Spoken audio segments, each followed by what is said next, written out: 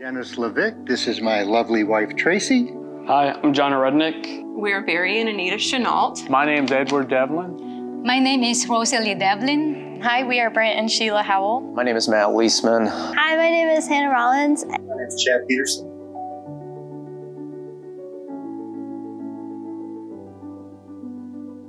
So evangelism to me is just basically sharing the gospel, outreaching to non-believers. I guess I work in a place where talking about being a Christian, talking about God can almost be like a laughable subject.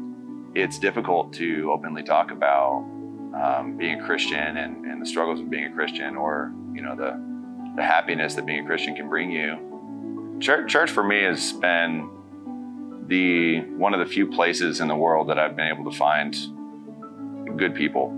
Church to me is just community coming together to worship God, hold each other accountable, serve the community, outreach, all those things.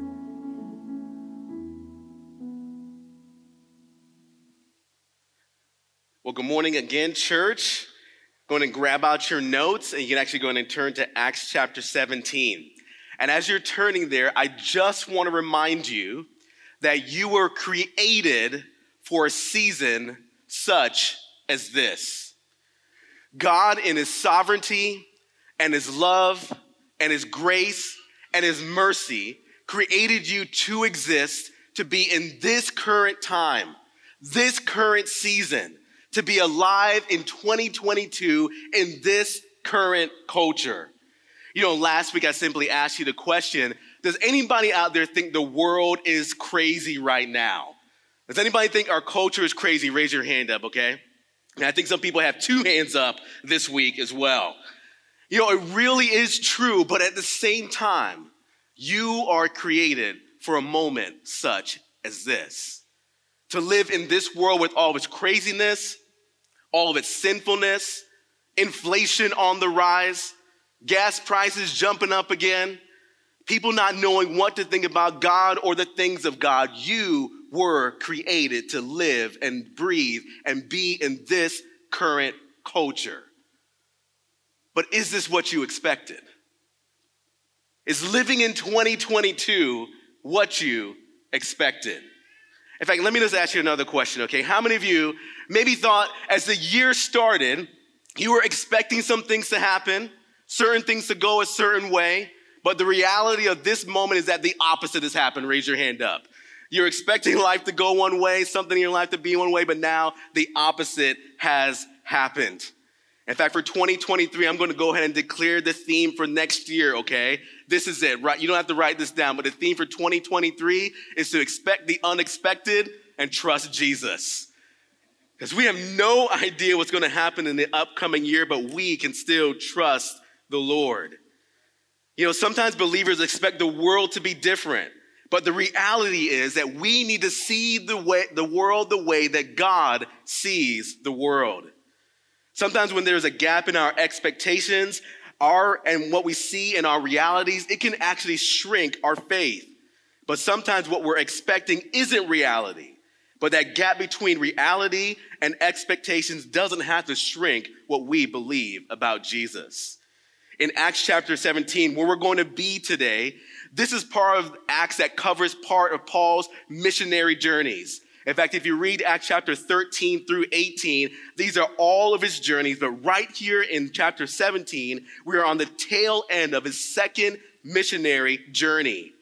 God would tell Paul that, yes, he's going to take the gospel to his Jewish brothers and sisters, but also take the gospel to the Gentiles. Right now in our kids' ministry, our kids have been learning about the life of Paul. And I loved hearing our kids last week after church was over, our two sons, they were sitting at a table telling us about what they were learning about the life of Paul in their class over there in Coastal Kids. And they were talking about how God saved Paul and how God would use somebody like Paul, even though he was so against the church. In fact, for the fact that God would use somebody like Paul, it was unexpected to them. In fact, I know I just told you to turn to Acts chapter 17, but flip back over to Acts chapter 9. and look at the way that Paul was before he came to know Jesus. Acts chapter 9 and verse 1, it says, but Saul, who would become Paul, but Saul was still breathing threats and murder against the disciples of the Lord. He went to the high priest and he asked him for letters to the synagogues at Damascus so that if he found any belonging to the way, men or women, he might bring them bound to Jerusalem. Church, look at that. Paul, before meeting Jesus, was breathing out threats and murder against the church. He would find anyone who was part of the way, which is just another way of saying anyone who was a follower of Jesus, anyone who was a follower of Jesus, he would have them bound, men or women. Come on, hide your wife, hide your kids. Paul was a terrorist against the church. And it's so crazy to think that God would use this person after Paul meets the risen Lord. God would take this terrorist against the church and use him as a chief instrument to build his church. It's just a reminder that if you think your sin is great, the Savior is greater. If you think you are too far gone from the grace of God, there's a bloodied cross and an empty tomb that says something different. It's just a reminder that if you think that your story that Jesus has been writing in your life is just for you, you're wrong. In fact, the story of Paul shows that a life submitted to Christ can make such a difference in our world. You know, as Paul was a terrorist against the church, he meets the risen Lord and everything in his life changes in this moment. In fact, Paul was blinded, but he was also humbled. And the Lord would tell another follower of Jesus named Ananias to go and help Paul regain his sight, but also to help him take his next step into his calling. And I love Ananias' response in Acts chapter 9, verse 13. Ananias said to the Lord, after the Lord said, look, you're going to go help this man. Ananias said, but Lord, I've heard from many about this man named Paul, how much evil he has done to your saints at Jerusalem. And here he has authority from the chief priests to bind all who call on your name. Isn't it funny that Ananias was actually trying to inform God of something? Have you ever tried to do that? God, don't you know this is happening in the world? And I'm sure what Ananias expected was that if he went to this guy who he knew as Saul, who now was Paul, if he went to this guy, that more than likely he may be bound or killed or thrown into prison. And Ananias tries to inform God, God, don't you know what this man is like? And I can imagine that Ananias even expected that God's response would have been maybe something like, you know what, Ananias, I didn't even think about that. I didn't think about how crazy this guy was. In fact, he's too dangerous. Don't go near him. Leave him alone. He's like, I was just messing with you, Ananias. But God helped to shrink the gap between Ananias' expectations and a God-centered reality. Listen to what happens in verse 9. But the Lord said to Ananias, go, for he is a chosen instrument of mine to carry my name before the Gentiles and kings and the children of Israel. For I will show him how much he must suffer for the sake of my name. Ananias goes and he helps Paul see that this is what God is calling him to do. And I don't want to over-spiritualize a text that's already so good, but God uses Ananias, this devout follower of Jesus, to help him see and to help him step into his calling. And it's just another reminder that God uses other believers to help them see and do what it is that God has called them to do. This encounter with Christ and another church member with Ananias helped Paul to step into his calling. And side note, church, this is a reminder too that you need the church. I've been hearing a lot lately, especially coming out of COVID, that people have been saying, you know what, I don't really need the church. I just need Jesus, okay? I just need Jesus. And we talked about it last week. Whether you're a follower of Jesus or whether you're still thinking about the claims of Christ, you do need Jesus. You need to be like him. You need to follow him. But you also need his church. In fact, God uses this other believer, part of his church, to go and help Paul to push him into what he's been called to do. And it's a reminder that we need the church. We need other believers to challenge us, to exhort us, to push us, to help correct us, to do the things that God has called us to do, to follow him. So after this encounter with Christ and this church member, Paul steps into following Jesus and fulfilling this call that God has on his life. Where we jump into the story today in Acts chapter 17, Paul's already been sharing the gospel, and he's already been seeing what it is that God's been calling him to do. But as Paul would share the good news about Jesus to, yes, Jews and Gentiles and even kings, man, God would set the expectations pretty clearly for what he was calling Paul to do. But see, as we look at this story today, did you know that there's some expectations that God has on us when it comes to sharing the gospel? In fact, here, Paul shows us three realities that we need to see in sharing the gospel, three God-centered realities in sharing the gospel. Acts chapter 17, starting in verse 16. It says, "Now while Paul was waiting for them at Athens, his spirit was provoked within him as he saw that the city was full of idols. So he reasoned in the synagogue with the Jews and the devout persons, and in the marketplace every day with those who happened to be there." Look, church, in sharing the gospel, first thing, write this down. We are to wake up and we are to look around.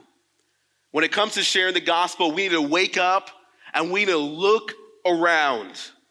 You know, it's so worth noting that even though we're jumping into verse 16 here in Acts chapter 17, that Acts chapter 17 is a wild chapter in the book of Acts. In fact, right before this, Paul and Silas and Timothy would share the gospel in front of a Jewish crowd. And at times, the Jewish crowd, they were blown away that Jesus was the Messiah. But at times, to say that they got mad that Jesus was the Messiah would be an understatement. In fact, at times they were even enraged. In fact, look what it says in Acts chapter 17, verses 5 through 7. It says, "The Jews were jealous, and taking some wicked men of the rabble, they formed a mob. They set the city in an uproar and attacked the house of Jason, seeking to bring them out to the crowd. And when they could not find them, they dragged Jason and some of the other brothers, these other followers of Jesus, before the city authorities, shouting, 'These men have turned the world upside down, and they have come here to do also. And Jason has received them. And they are all acting against the decrees of Caesar, saying that there is another king, Jesus.' So Paul and Silas and Timothy leave Thessalonica, right there in Acts chapter 17. And then they head to this area called Berea, where similar things happen, where some believed, but some were also infuriated by the gospel as it was shared. And then it was in Berea that Paul and Timothy and Silas actually get separated. And then here we pick up where Paul is waiting on Timothy and Silas here in the city of Athens. So look again at verse 16.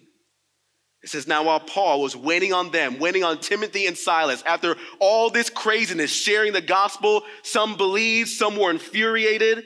It says that he was waiting for them at Athens, and his spirit was provoked within him as he saw the city was full of idols." Couple of notes here on verse 16. If you have one of those good old analog Bibles, I want you to underline the phrase that says his spirit was provoked within him. And I also want you to underline the phrase that says that he saw the city was full of idols. You know, when it says here the city was full of idols, it literally means that this whole city of Athens was submerged in idolatry. You know, it's really evident even just from history that the city of Athens was one that was focused on all of these fake gods, literally engulfed in idolatry. In fact, at one point too, it was a center of intellectual thought, philosophical thought, and also many religious discussions.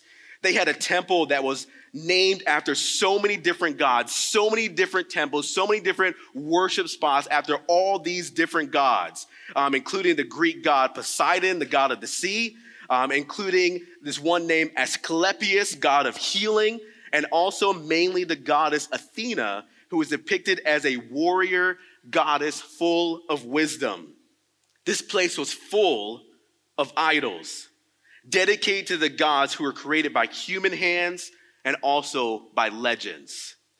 There was a 19th century professor at Oxford, professor of theologian named Freddie Conybeare. And this is what he said about Greek culture in the first century. He said the Greek religion was a mere deification of human attributes and a deification of the powers of nature.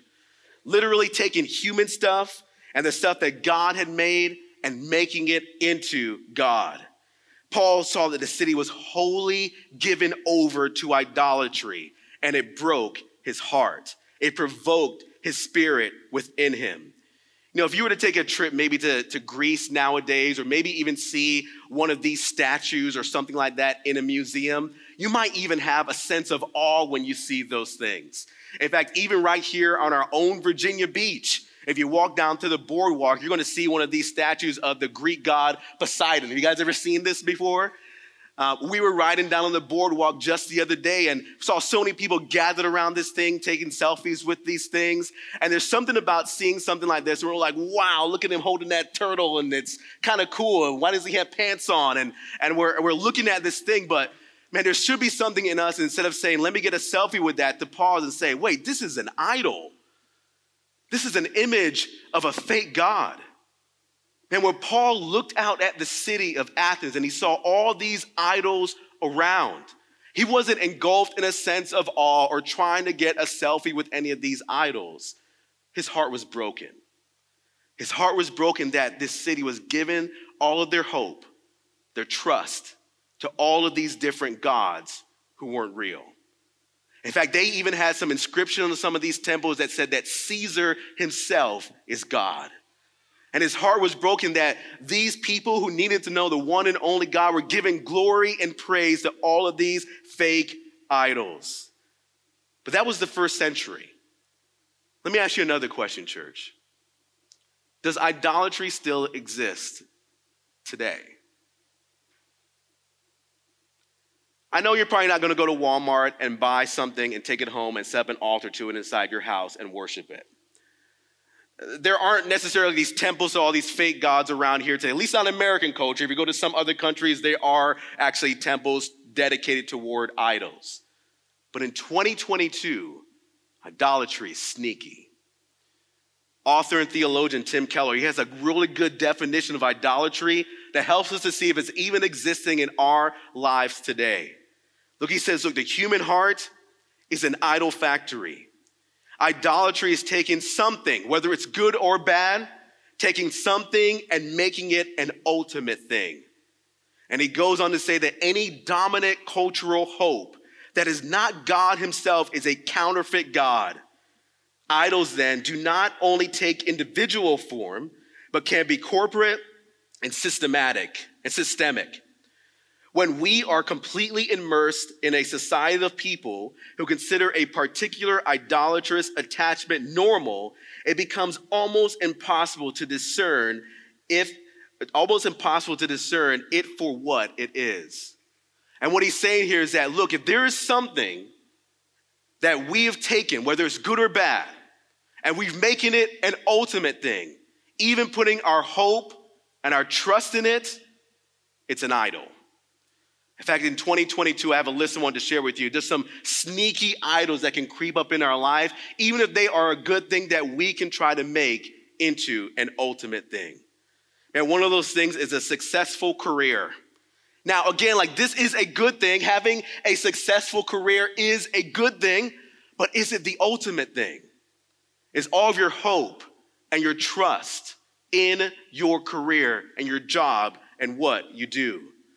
Another idol that can be in the church or even outside the church is political leaders. Now, I know that this is one that maybe doesn't need any explanation. And let me just say, you know what? At the end of the day, I want you to vote, church. In fact, the elections are coming up in November. I want you to be informed, and I want you to pray about who to vote for. I want to make sure you vote. In fact, if you're not registered, I don't know if the deadline's even passed, but you need to make sure you register to vote if you're 18 or older. And in fact, you don't get to complain if you didn't vote in the upcoming election, okay? But some people would say, if my guy or my gal doesn't make it into the White House, doesn't make it into the office, then all hope is lost. It's over. If my person didn't make it in there, then our future is dead. But come on, church, our future is not in anyone who sits in the White House or sits in any state office. Our hope is not in any president or congressperson. It is in the Lord. Even when it comes to politics, don't make something or someone an ultimate thing. Our hope is still based on the one who is the ultimate one, who is the ultimate thing. There's no one that you should place all of your hope in other than Christ. Another thing that's pretty common is money or material possessions. I think that's pretty normal. I mean, a lot of times we can drift into making this an ultimate thing we're trying to receive or get. But one of them is also pretty sneaky. Going to put the next one up is happiness. I mean, have you heard this lately in our culture that one of the main things that should be the driving force in your life is happiness? Look, if your job isn't making you happy, quit it. If your spouse isn't making you happy, quit it. If things in life aren't making you happy, you need to stop. But again, is happiness the ultimate thing? Because God isn't necessarily calling you to a happy life. And we already talked about how, yes, God does want to bless you. And the word blessing, the original language, does mean happier or happiness. God does want to bless you, but he also wants to make you holy. So if you're going through a season that's difficult, is happiness your idol? Have you made this something an ultimate thing? And then one more that I think is super, super sneaky in our 2022 culture. And I kind of lump them all together. There could be love, family, or relationships. In fact, sometimes when it comes to relationships, we can make either the goal of being in a relationship, getting into a relationship, we can make that an ultimate thing. And yes, it is a good thing, but right now, single person in the room, is that your ultimate goal? Is that the thing that you would place your ultimate security in, is if I can just get into a relationship? Because more than anything, first and foremost, you need to know the one, again, who is the ultimate one. Your security needs to be in Christ. In fact, no one can ever love you to the full potential that you could be loved until you know the one who is the very definition of love, the one who created love. And we don't need to look at a relationship as being our ultimate thing. Jesus still is the ultimate one. We need to start first and foremost with him. Church, idols still exist in 2022. But this is a sneaky little thing that can try to sneak into our lives. And all that to say is at the end of the day, look, we need Jesus. We need to be like Jesus. You need to follow him. Look, we're not the type of church that preaches a prosperity gospel, but we also don't preach a poverty gospel as well. But we do preach a gospel that is centered on Christ and his kingdom agenda. So Paul, when he went to Athens, look, he could have been captured by the beauty of the city and the opulence and all these statues and monuments and temples, but instead it broke his heart. It disturbed his spirit to see that people were putting all their hope and desperately chasing after all these other gods. In sharing the gospel, we also need to wake up and look around. You know, my wife and I, we've been living in this area now for about a year. And yes, traffic on 64 is a nightmare. Yes, bridges opening all the time can be a bit annoying. But we love the life that we see in this area. All the new homes going up and all the different activities that you can do in this area, from the trails to the beaches to the fun, unhealthy restaurants that you can eat all around this place. And it's so easy to just work, to be comfortable, and to enjoy living. But our comfort can't be our idol. And happiness can't be our God. We need to look around like Paul did and see that people are chasing after hope that is not God himself. And it should break our hearts just like it did with Paul. Write this down, church. Right now, 65% of the people in Chesapeake are not going to church anywhere. I know sometimes it might be easy to think because there seems like there's a church on every single corner or every single block that everyone and their mom is going to church. But right now in Chesapeake alone, 65% of the people that live in this community are not connected to a gospel-centered church. That means 2/3. 2/3 of your neighbors, your coworkers, the people who are sitting in the classrooms with you at school, 2/3 of them are not connected to a gospel-preaching church, which means that they've either given up on Christ or they've never given him a chance. We need to wake up and look around, see the need. There's a whole community of people that are literally putting their hope in all of these other things, but they need to put it in Christ. Church, we need to pray that, Father, you would break our hearts for what it is that breaks yours. We need to see that our city is broken, but they are in need of the gospel. In sharing the gospel, we really do need to wake up and look around, but there are people in Chesapeake and Virginia Beach who need Jesus today. And then number 2, in sharing the gospel, we also need to prepare and we need to practice. In sharing the gospel, we need to prepare and we need to practice. Acts chapter 17 and verse 17. Listen how the story continues. It says, so Paul reasoned in the synagogue with the Jews and the devout persons, and in the marketplace every day with those who happened to be there. So the Epicurean and Stoic philosophers also conversed with him. And some said, what does this babbler wish to say? Others said, he seems to be preaching of foreign divinities because he was preaching Jesus and the resurrection. And they took him and brought him to the Areopagus, saying, may we know what this new teaching is that you are presenting, for you bring some strange things to our ears. We wish to know, therefore, what these things mean. Now, all the Athenians and the foreigners who lived there would spend their time in nothing except telling or hearing something new. You know, Paul, again, look, he saw that the city was submerged in the hope found in idols, an imitation of hope driven by imitation gods. And his heart was broken. So what did Paul do? He was driven to action. Note that in verse 17, it says that Paul reasoned with these devout Jews, people in the marketplace, and these Epicurean and Stoic philosophers. Now, the Epicurean philosophy, look, they taught that the chief end of man was the avoidance of pain and ultimately freedom from pain. They also did not believe in the afterlife. So now was the time to get as much pleasure out of life, to enjoy much pleasures out of life, because you did not have an afterlife. John MacArthur actually even notes that they did not deny the existence of gods, but they believed that gods did not play or involve themselves in the affairs of men while they're here on earth. And the Stoic philosophers, they were based on pantheism, which pretty much says that everything and its mom is God. That God is really every single thing that you see. They also had this goal to seek freedom from pain, but the most important thing in life for them was to follow one's reason and to be self-sufficient.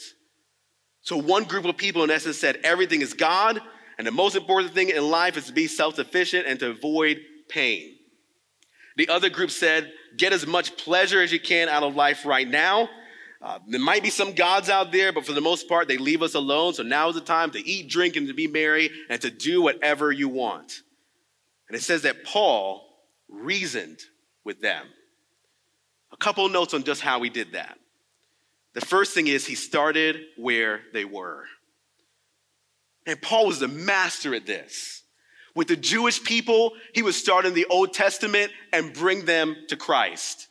With the Greeks and the Gentiles, he would start with something around them where they were, and he would teach them about Jesus. In fact, listen to what it says here again in verse 22. It says, so Paul, standing in the midst of the Areopagus, said, men of Athens, I perceive that in every way you are very religious. For I passed along and observed the objects of your worship. I found also an altar with this inscription, to the unknown God. What therefore you worship as unknown, this I proclaim to you. This unknown God was probably just a leftover altar or temple that they had, just to make sure that they didn't miss all the gods that they were trying to deify out there. And Paul says, look, what you think is unknown has become known. In fact, I want to point you to one God who is known, who is the one and only God. Paul started where they were, and he reasoned with them. When you are reasoning with someone, it's usually a good place to start exactly where they are. But it also means that you need to know what it is that you're talking about as well. Which brings us to the second way that Paul shared the gospel, or what he did like to prepare and to practice and share the gospel. Is simply this: he actually shared the gospel. In fact, he had done it many times before this. If you go back and read Acts chapter 14, verse 1, Acts chapter 17, verse 2, and even earlier in Acts chapter 17, verse 10, Paul shared the gospel so many times. And there's something about sharing the gospel over and over and over again, knowing the core facts of the gospel that refines it in you. In fact, practice makes progress when it comes to sharing the gospel. You know, we did this last week, and one of the goals as we're going through this series is that we want everyone to know the core facts of the gospel. And in fact, I'm going to help you practice that right now, okay? Everyone, if you are able, you need to stand up and you need to find a partner. Yes, we're going to do this on Sunday morning in church. Everyone, you need to find a partner right now, okay? Stand up. You're going to find a partner if you're able, okay? And you're going to tell that partner the core facts of the gospel. We're going to have it up here on the screen for you. Going to put the core facts of the gospel on there, okay? And we're going to all do this together on the count of three. Let me just show it to you again. The core facts of the gospel are just this: that Jesus is God. Jesus died on the cross for our sins, and Jesus bodily rose from the dead. Okay, so I want you to take just 2 minutes. I just want you to look your partner in the eye, and I want you to tell them, Jesus is God. Jesus died on the cross for our sin, and Jesus bodily rose from the dead.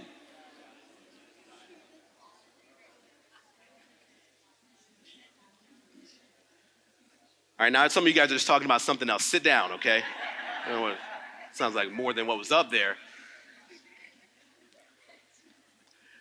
Look, there's something about actually knowing what the gospel says, knowing what we need to tell people when we're sharing the gospel, that when God opens a door, that it's not robotic coming out of us. And that's why we even printed out all these how to share the gospel guides for you as well. And if you didn't get one last week, I want to challenge you. You would grab one and take it home with you today. And you would even look through this to know the core facts of the gospel. But also, I want to challenge you as well to look at these tools that we've given you, how when you're having a conversation with someone, to actually walk them through the gospel, to be able to lead people through it. And again, there's something just like what Paul did. So many times he had shared the gospel, he had preached the gospel, he had shared it with individuals and with crowds, that it just came out of him.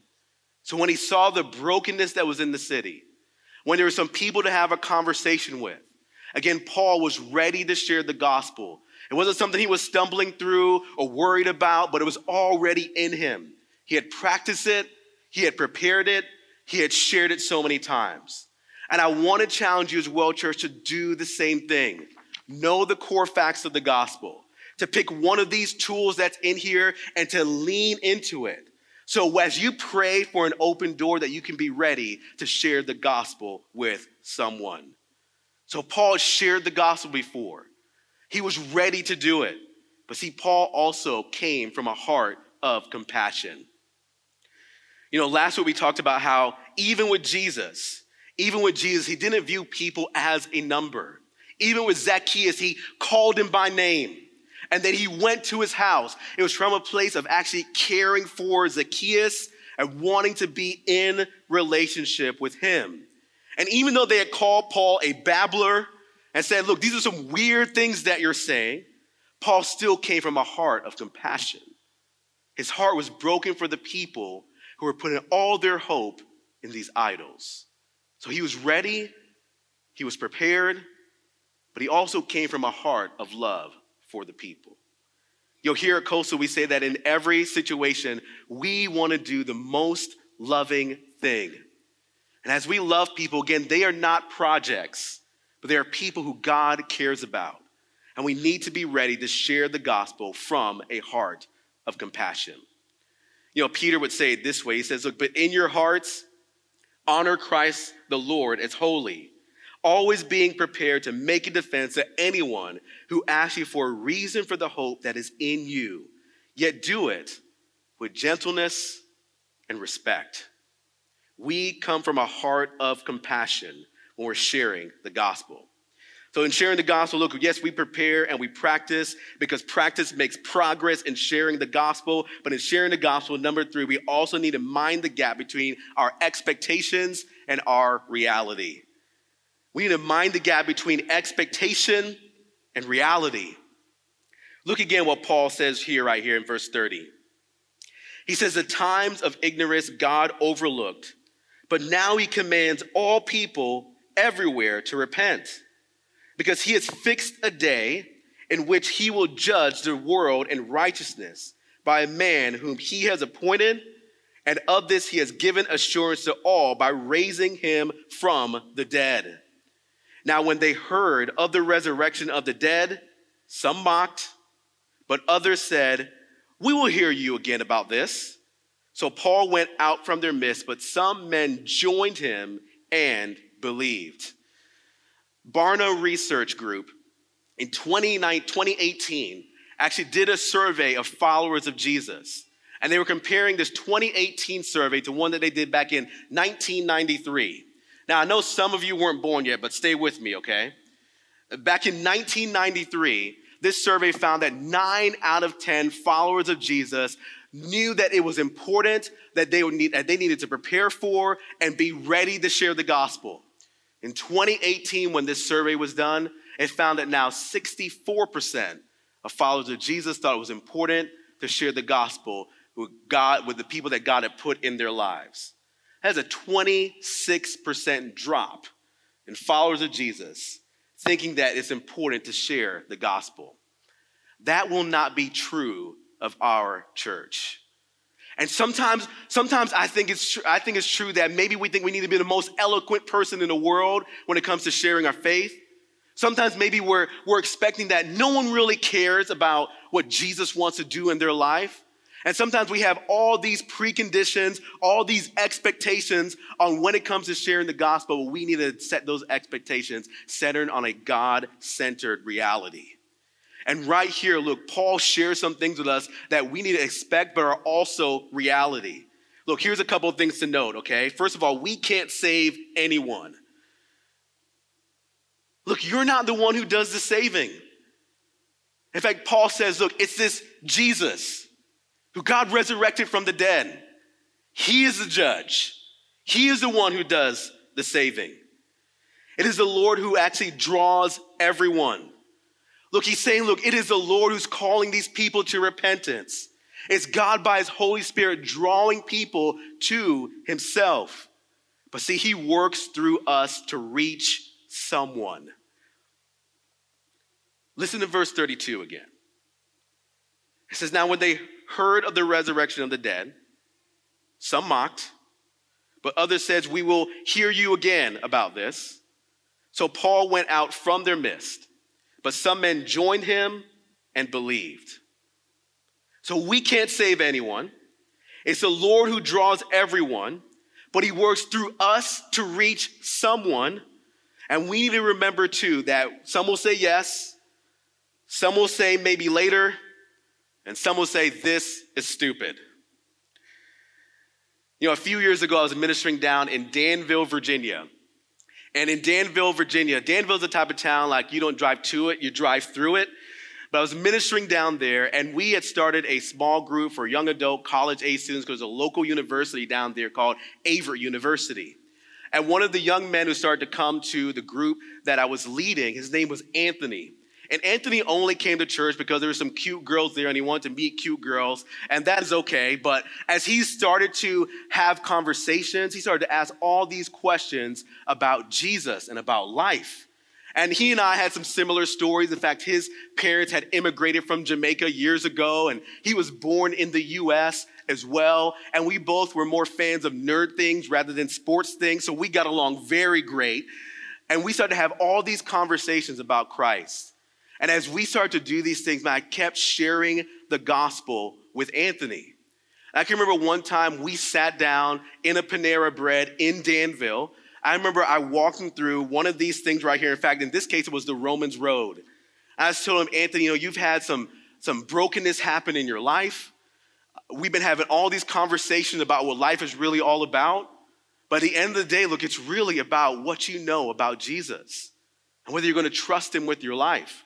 So let me share the gospel with you again. And I walked him through the Romans Road and talked about how, yes, we all have sinned. We all fall short of the glory of God. But see, the wages of sin is death, but the gift of God is eternal life through Jesus Christ our Lord. And if we repent of that sin, if we believe and receive the gospel, if we confess with our mouth and believe in our heart that Jesus Christ is Lord, that you will be saved. Not only that, look, man, you will get eternal life.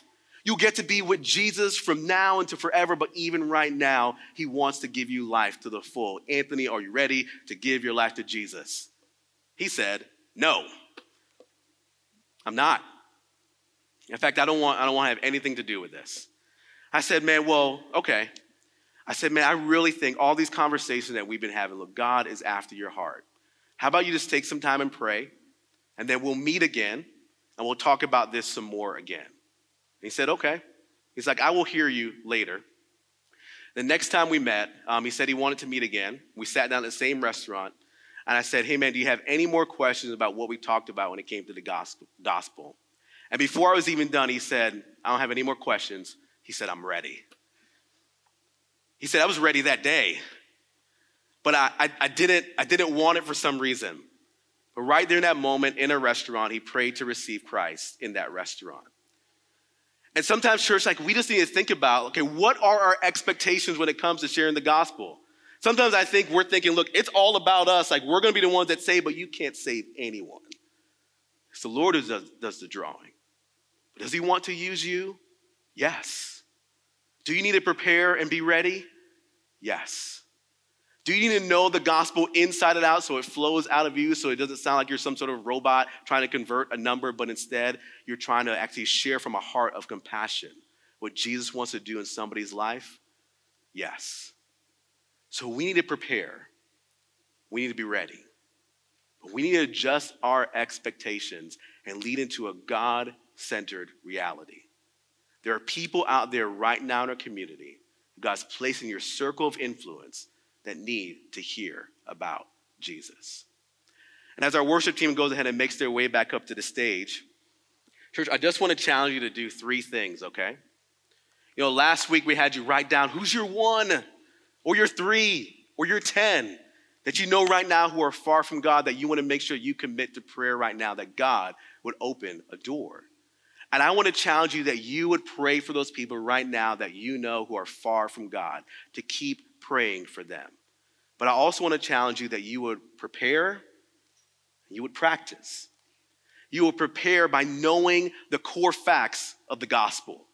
And then you would also practice. Practice on a friend. Man, practice on your dog. Dogs can't be saved. But practice on somebody. Say these things out loud. Run through it so you know it so well. So when God does open the door, you know, look, I can't save this person, but I know for a fact that God's going to use me to reach them. So will you pray? Will you prepare? And will you practice? Father God, I want to thank you, Lord, for just how good you are to us. And Lord, just to think as a reminder again that we were once far from you, but to think while we were sinners, Christ died for us. And Lord, sometimes I still think about how you can use a guy like Paul, who was a murderer, breathing threats against your church, so far from you. But yet, Lord, you said that this guy, I'm going to use to reach someone. And God, it's the same thing with us. God, our sin is not greater than the Savior, but Lord, you've called us and you've commissioned us, Lord, to share the gospel. So I pray, God, we will be committed to that. In fact, Lord, I even pray that the lostness in our community, as people are finding hope in all these other things, would be driven down because of the people sitting right here in this room.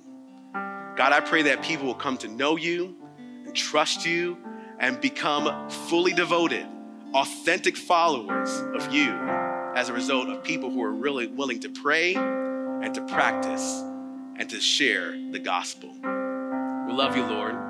We trust you. Use us. In Jesus' name, amen. Come on, church, let's stand and sing one more song.